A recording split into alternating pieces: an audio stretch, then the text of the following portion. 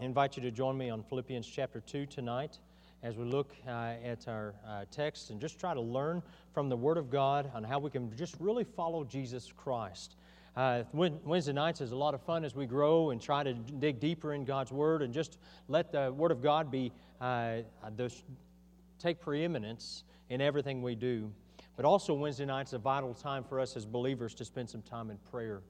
And so I'm grateful for a praying church. I'm grateful for an active church. I'm grateful for a church that desires to see souls saved. And I'm grateful, amen, for what God is doing in our midst and in our community.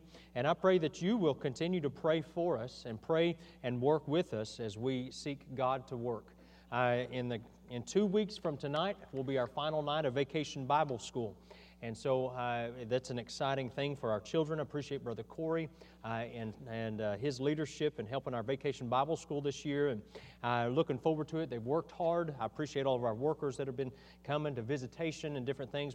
If you want to know how you can help, see Brother Corey. And so appreciate all that you're doing there. I know some of you have already brought in prizes for kids and food for kids, and so we appreciate so much your support that way as well. And so let's keep that in prayer. There's a VBS meeting following services tonight in front of the sanctuary.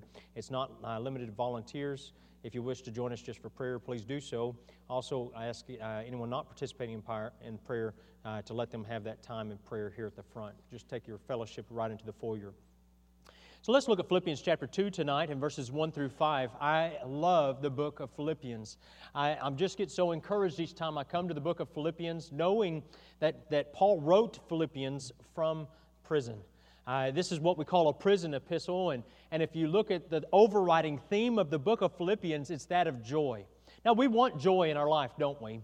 And above everything else, we really want to just grow in Christ. We want to grow in grace. And as a result of growing in grace, we see that God gives us joy in our life. It's a byproduct.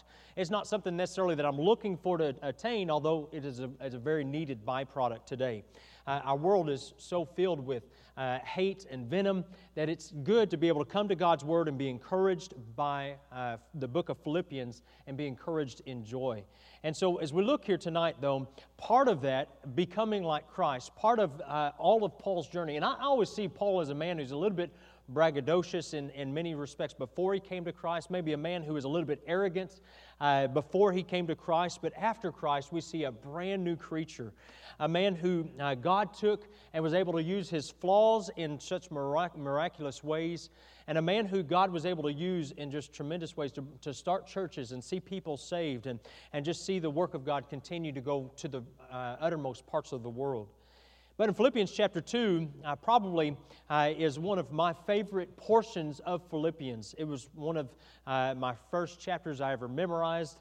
Not the first, but one of the first. And it was just always encouraging to come back to this portion of Scripture because of the truths contained in Philippians 2. And we're not going to go through all 30 verses tonight, but we are going to look at the first 4 together. And so as we look here, I just want to encourage you, our desire tonight is to become like Jesus Christ. And as we continue to grow and continue to invest in those things of the foundational part of our faith, the more we do that, the more we become like Christ. Think about Romans 8:29 with me before we get into our text. For whom He did foreknow, He also did predestinate to be conformed to the image of His Son, that He might be the firstborn among many brethren. God's desire for us tonight is to be conformed into the image of God's Son. People ask, well, I don't know what God's plan for me is. Well, I can tell you what God's plan for you is, to be conformed into the image of Jesus Christ.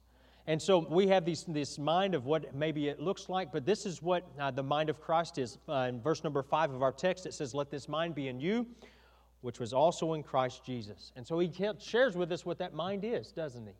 And He goes on in the next few verses and He tells a little bit more about that. In verses 6 through 8, He says, who being in the form of God, thought it not robbery to be equal with God, but made Himself of no reputation, and took upon Him the form of a servant, and was made in the likeness of men. And being found in fashion as a man, He humbled Himself, and became obedient unto death, even the death of the cross. You see, you're at the very beginning, we recognize here in this message that Christ had the mind that we all need to have, and that mind of humility. Let's look at our text tonight, Philippians 2, verses 1 through 4 together, and let's just dig right in this evening. It says, if there be therefore any consolation in Christ, if any comfort of love, if any fellowship of the Spirit, if any bowels and mercies, fulfill ye my joy, that ye be like-minded, having the same love, being of one accord, of one mind. Let nothing be done through strife or vainglory, but in lowliness of mind let each esteem other better than themselves. Look not every man on his own things, but every man also on the things of others. Let's bow in prayer together. Father, we love you. We're thankful for you. Thank you for Philippians. Thank you for the Word of God. Lord, thank you that it is not a dead book, but it is a living book. Lord, and we don't have to try to apply it to our lives. It's already applicable. And so we're so grateful that the Word of God is quick and powerful and is alive in our lives today. And so today, as we consider the words of God, I pray that, Lord, you would encourage us in our walk with you to become and put on the mind of Christ, who thought it not robbery to be equal with God, but made himself of no reputation and took upon him the form of a servant. And so may we also pick up that basin and that wash towel, and, Lord, be willing to be a servant for your sake. I'm thankful for you, Lord. Thank you for our dear, sweet church family, and may we just continue to grow in grace. In Jesus' name, amen. If you think about the definition of humility, humility is literally freedom from pride and arrogance, humbleness of mind, a modest estimate of one's own worth.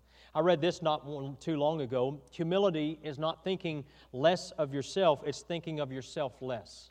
I like that. I really think that's something that I can apply in my life. And I consider that the opposite of the opposite of humility is pride. Pride runs deep in our human nature, doesn't it? As a matter of fact, it's not easily rooted out in our life. There's many things that cause us to be arrogant or prideful, but thankfully God's Word teaches us a warning about pride. Let's look at some of these warnings together. Proverbs chapter 18 and verse number 12, it says, before destruction the heart of man is haughty, and before honor is humility. Proverbs chapter 22 and verse number 4, it says, by humility and the fear of the Lord are riches and honor and life. Proverbs chapter 11 and verse number 2, when pride cometh, then cometh shame, but with the lowly is wisdom. In Proverbs 16:18, pride goeth before destruction, and a haughty spirit before a fall. We consider that and compare and contrast these two things, and we recognize that pride is like a small crack in a foundation. And you know, at first, if you look around the foundation of your house, anybody ever inspect their foundation? We don't have as much problems with foundation shifting in most of the areas where we live. But down south in Texas, we pour big solid concrete slabs for everything. And so as we build a house, we lay this big foundation of a concrete slab, and most of the time it's tied together with rebar. And over time, though, concrete is known for one thing that it does well: cracking. That's right. And when we grew up, it was kind of a black clay. We called it a gumbo. It was just a nasty, mucky mess whenever it rained. You would, if we didn't buy four-wheel drive vehicles because we didn't have ice and snow. But if we got into a mess with the rain, it didn't take much, maybe an inch of rain, and your vehicle would just sink in that gumbo. And it was just a nasty mess. But listen, what it did to foundations on homes, if you lived down there, you in the heat of the summer, that black clay would just literally shrink and contract. And so your foundation would begin to shift and begin to fall away from its original moorings. The crack may have started small and maybe even not even noticeable, but over time it will eventually lead to the house shifting. Maybe a part of the brick falling off. Maybe something else is going on that's very catastrophic. Listen, pride puts itself first.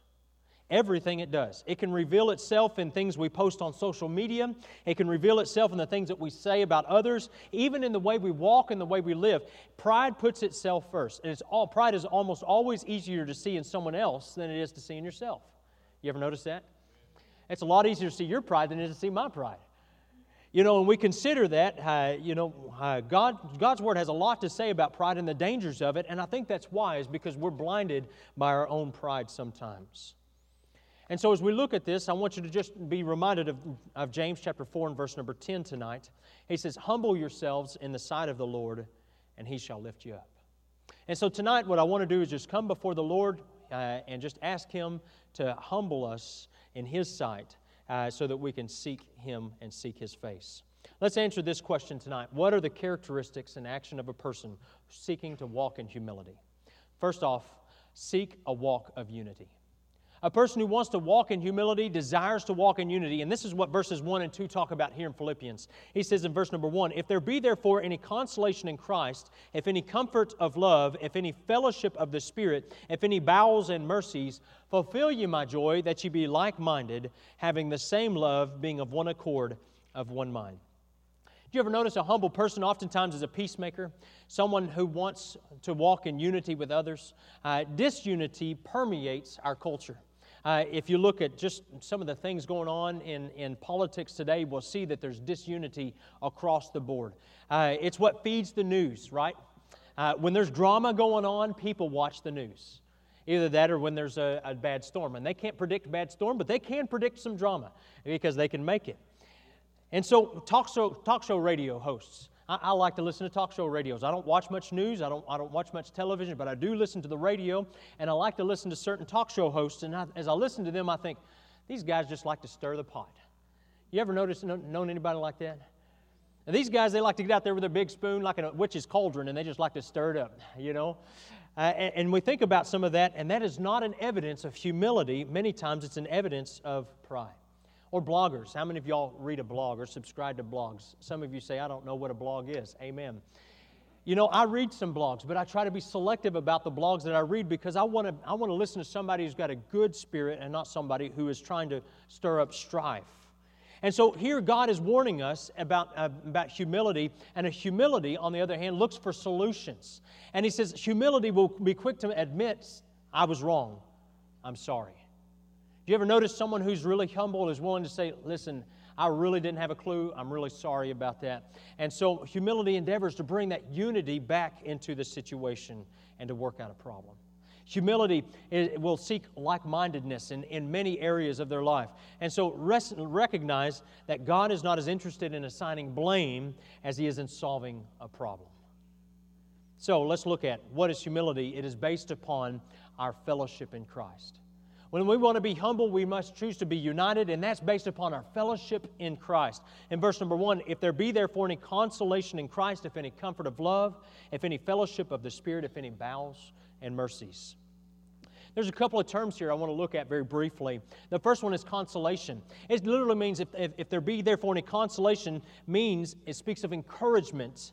It speaks of comfort. It speaks of refreshment. The word here is also tied to the Holy Spirit's work as a comforter. Think about Jesus Christ. When He was here, He talked about the Comforter.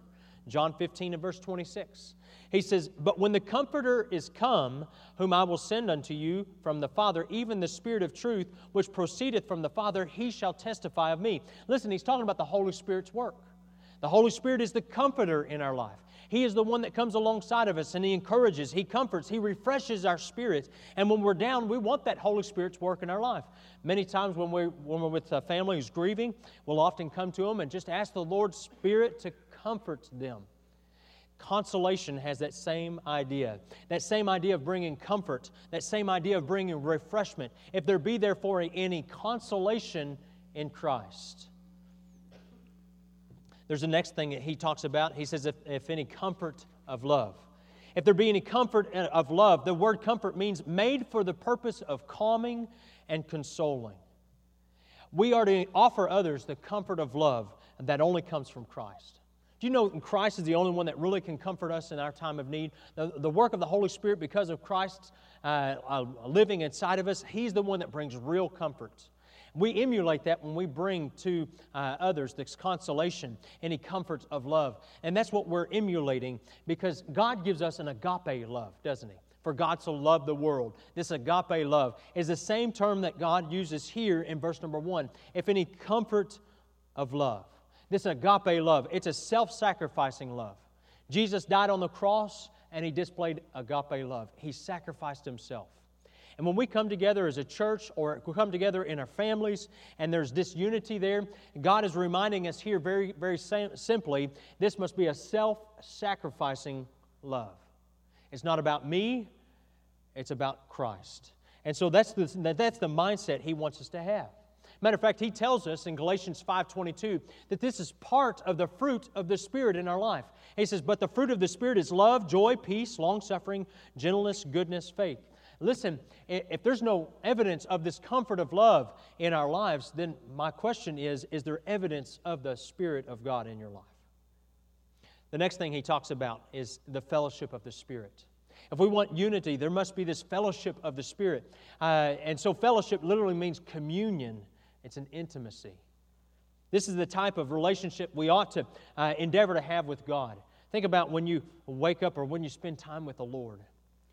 When we're distant from God, we can seem like that if we're praying, it seems a little discombobulated maybe, or just disrupted a little bit. But when we're at one with the Lord and we know our life is right, and man, we're in unity with God, it seems like that there is sweet fellowship there. And that's the term that he's talking about here, if any fellowship of the Spirit. And what's incredible is, as a born-again believer and a member of this local body, all those who are also born-again believers, all those who are also members of this body, we enjoy this fellowship of the Spirit as well. Because of the work of the Holy Spirit, we enjoy this fellowship of the Spirit, this unity, this communion, this intimacy. And I believe that it is strongest when we choose to observe the Lord's Supper together as a church, and we come together knowing that there's nothing between my soul and the Savior.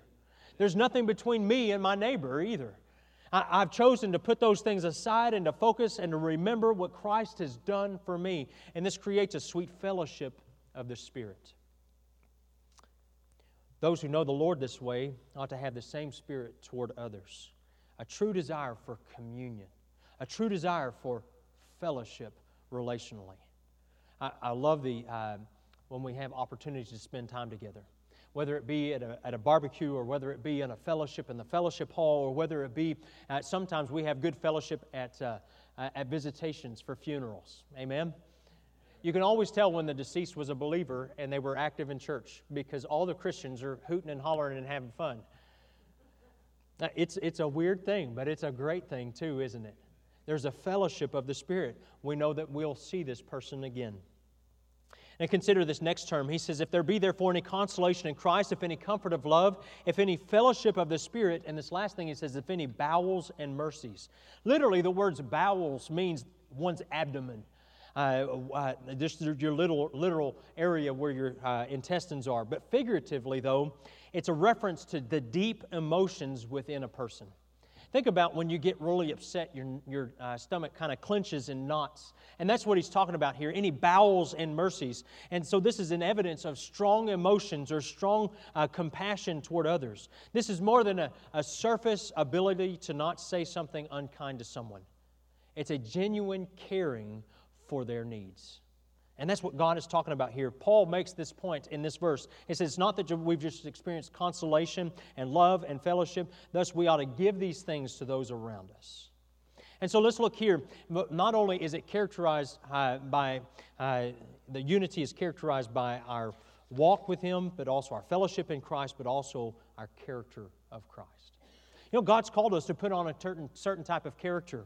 In churches, many churches today, we've neglected and forsaken the character that God's called us to propagate. We've decided instead it's better to be free than and to use our liberty for a cloak for any kind of unrighteousness than it is to truly to develop the character of Christ.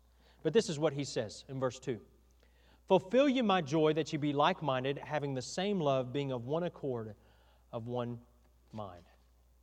To be like-minded with other believers, our love must be from the same source. We must draw from the qualities that are listed in verse 1 by the Holy Spirit, and this gives us three ways this can be achieved.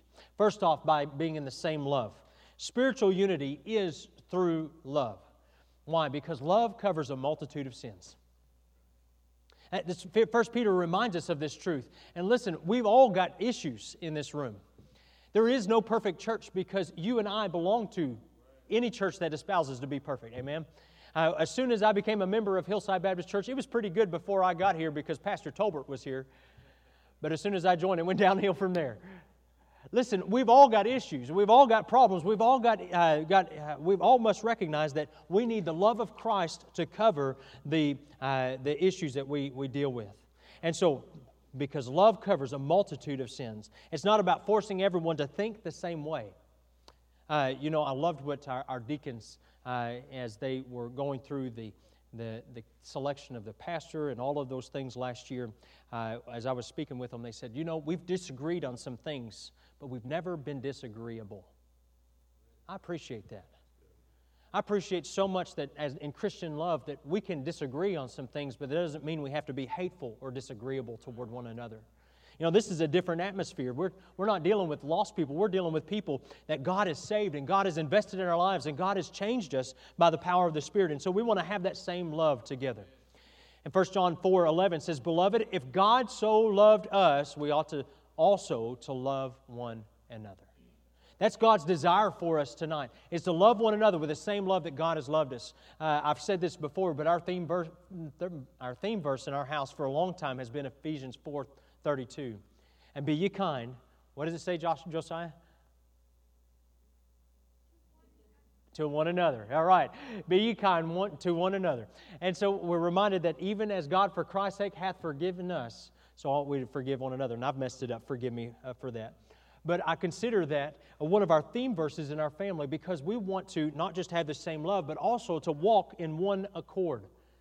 Man, to be able to recognize that that we want to be united in the spirit of our home, of our family, of our church family. Unity is not kept by accident. It takes a purposed effort and real work in our life. It means that we're going to, this is what Ephesians 4:3 says, endeavoring to keep the unity of the Spirit in the bond of peace. He says endeavoring. That means we make this choice to bring parts together and say, listen, we're going to work to make this happen. And as a church, we've got to choose to say we're going to endeavor to keep the unity of the Spirit in the bond of peace. We're going to work toward this end. We're going to make sure that everything that we do is we put ourselves last and put others first. We're going to make sure that we walk in one accord, that we're endeavoring to keep the unity with those around us. Because listen, the most important people, especially when I'm going through a hardship, are the people in this room. Because I know you're going to pray for me. You're going to be there for me. You're going to love me through it. And so listen, you're my greatest advocate here on this earth. And so I want to be able to be at one accord with one another.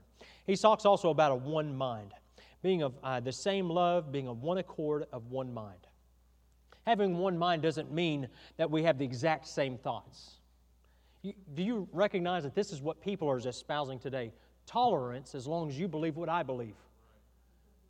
It seems like a conundrum in my mind. I can't comprehend exactly how that works, but this is what it means, that we direct our minds to the same focus and same purpose. For instance, sometimes seeing things the same way can be difficult. This is a wife one time was cleaning out a dresser, and she found 2 black and white negatives tucked away in a drawer.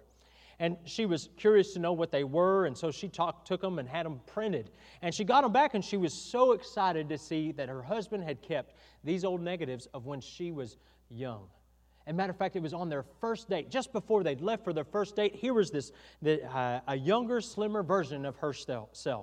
She was so excited, she went to her husband and said, "Look what I found, isn't this wonderful?" He looked at the picture and said, "Wow, you found a picture of my old Plymouth." That's probably a bad response. She was looking at one focus, he was looking at something else in his focus. And I'm reminded this morning that, listen, the reason we see things differently sometimes is because we have different focuses. We see things differently. We're focusing on different things. And I see that a lot in relationships, especially relationships that are going through problems. Is one's focusing on this because this affects them directly, but over here, this one's focusing on something else because it affects them directly. And they're not necessarily agreeing, but they're not necessarily disagreeing, but they can get heated pretty fast as a result. A humble person will seek to have the mind of Christ and be aligned with others who are also likewise minded. What is a mind of Christ? A mind of humility. A mind that said, listen, I'm going to leave the throne of heaven and I'm going to come to this earth and be made lower than the angels. In Philippians, Paul challenged the church that their one mind should be focused on something. Look at Philippians 1:27. It says, "Only let your conversation be as it becometh the gospel of Christ, that whether I come and see you or else be absent, I may hear of your affairs, that you stand fast in one spirit, with one mind, striving together for the faith of the gospel." He said, listen, our focus is the gospel. There are great causes all around the world, and I get mail on a daily basis. I give to this social cause, or give to this social injustice, or do this or do that. But let me remind you, we want to stay focused on the gospel of Jesus Christ. We were meeting with our deacons the other day, and I just reminded them, as we talked about missionaries, I reminded them, I said, my priority when we bring in missionaries is to find missionaries that are focused on getting the gospel into the world. Not by any other means than the local independent Baptist church. The church is God's method of reaching the world. The church is what God is still using. And just like He used 1,000 years ago, He's still using today. And so we want to keep the right kind of focus. Think about an orchestra. An orchestra, there's many different instruments, and they're all playing at the same time. And quite honestly, some of them are playing the same parts, and some of you are musically gifted, or maybe you've played in an orchestra before. I think about an orchestra. I've played in bands, and high school band and junior high band, and I've played with a little band here at the church. And one of the things that I've always noticed is a band that sounds good is tuned well. Right? Well, not only do they know how to play, that helps a lot too, but listen, to take it to the next level, the difference in a junior high 6th grade band and the difference in a 12th grade high school band, there's a lot of difference, but the difference, a lot of it, is tuning. But you know, when a band director gets up, he doesn't begin and he doesn't say, okay, first trumpet, I want you to play, and then we'll play the next one to the second trumpet, and the third trumpet plays to the second trumpet, and the fourth trumpet plays. It would be chaos. And when they played the note at the end, if it was a B flat or a C or whatever they wanted to play, and when they played that note, it would be absolute chaos. And the people hearing would say, how did that help? But if you take one standard and you tune all to the one standard, let's say we use a piano, and we take that piano, and first violin tunes to that one piano. That first violin is tuned to that one piano, and then first violin stands up and he gives the notes, I think it's a C, and then he gives that note, and the whole orchestra at that point tunes all of their instruments to that one violin. Guess what happens when they play? There's unity. It's a beautiful sound. You look back and you say, man, those guys really know what they're doing. Those guys really sound good together. Listen, in a church, unity is gained when its members are each walking with God, striving to gain the mind of Christ. What is your focus? In a Christian home, unity is gained when a husband and a wife and the parents of the children are all striving to have the mind of Christ. It's the same focus, the same attention, the same just desire to walk with God will create unity in that home. Will there be times where you disagree on something? Yes. But you don't have to be disagreeable. Will there be times where maybe there's some things that maybe you need to talk through? Absolutely. But do so with a mind of Christ. If I walk in the Spirit and I'm allowing God's Word to saturate my mind, then I live my life in a way that will honor God and put others first. Because we recognize we need Christ. We need Him today more than ever. We need unity in the church. We need unity in our lives, and we need to be able to walk humbly with one another. May that be our desire today, to walk with God. May that be our desire to strive for unity, endeavoring to keep the bond of peace.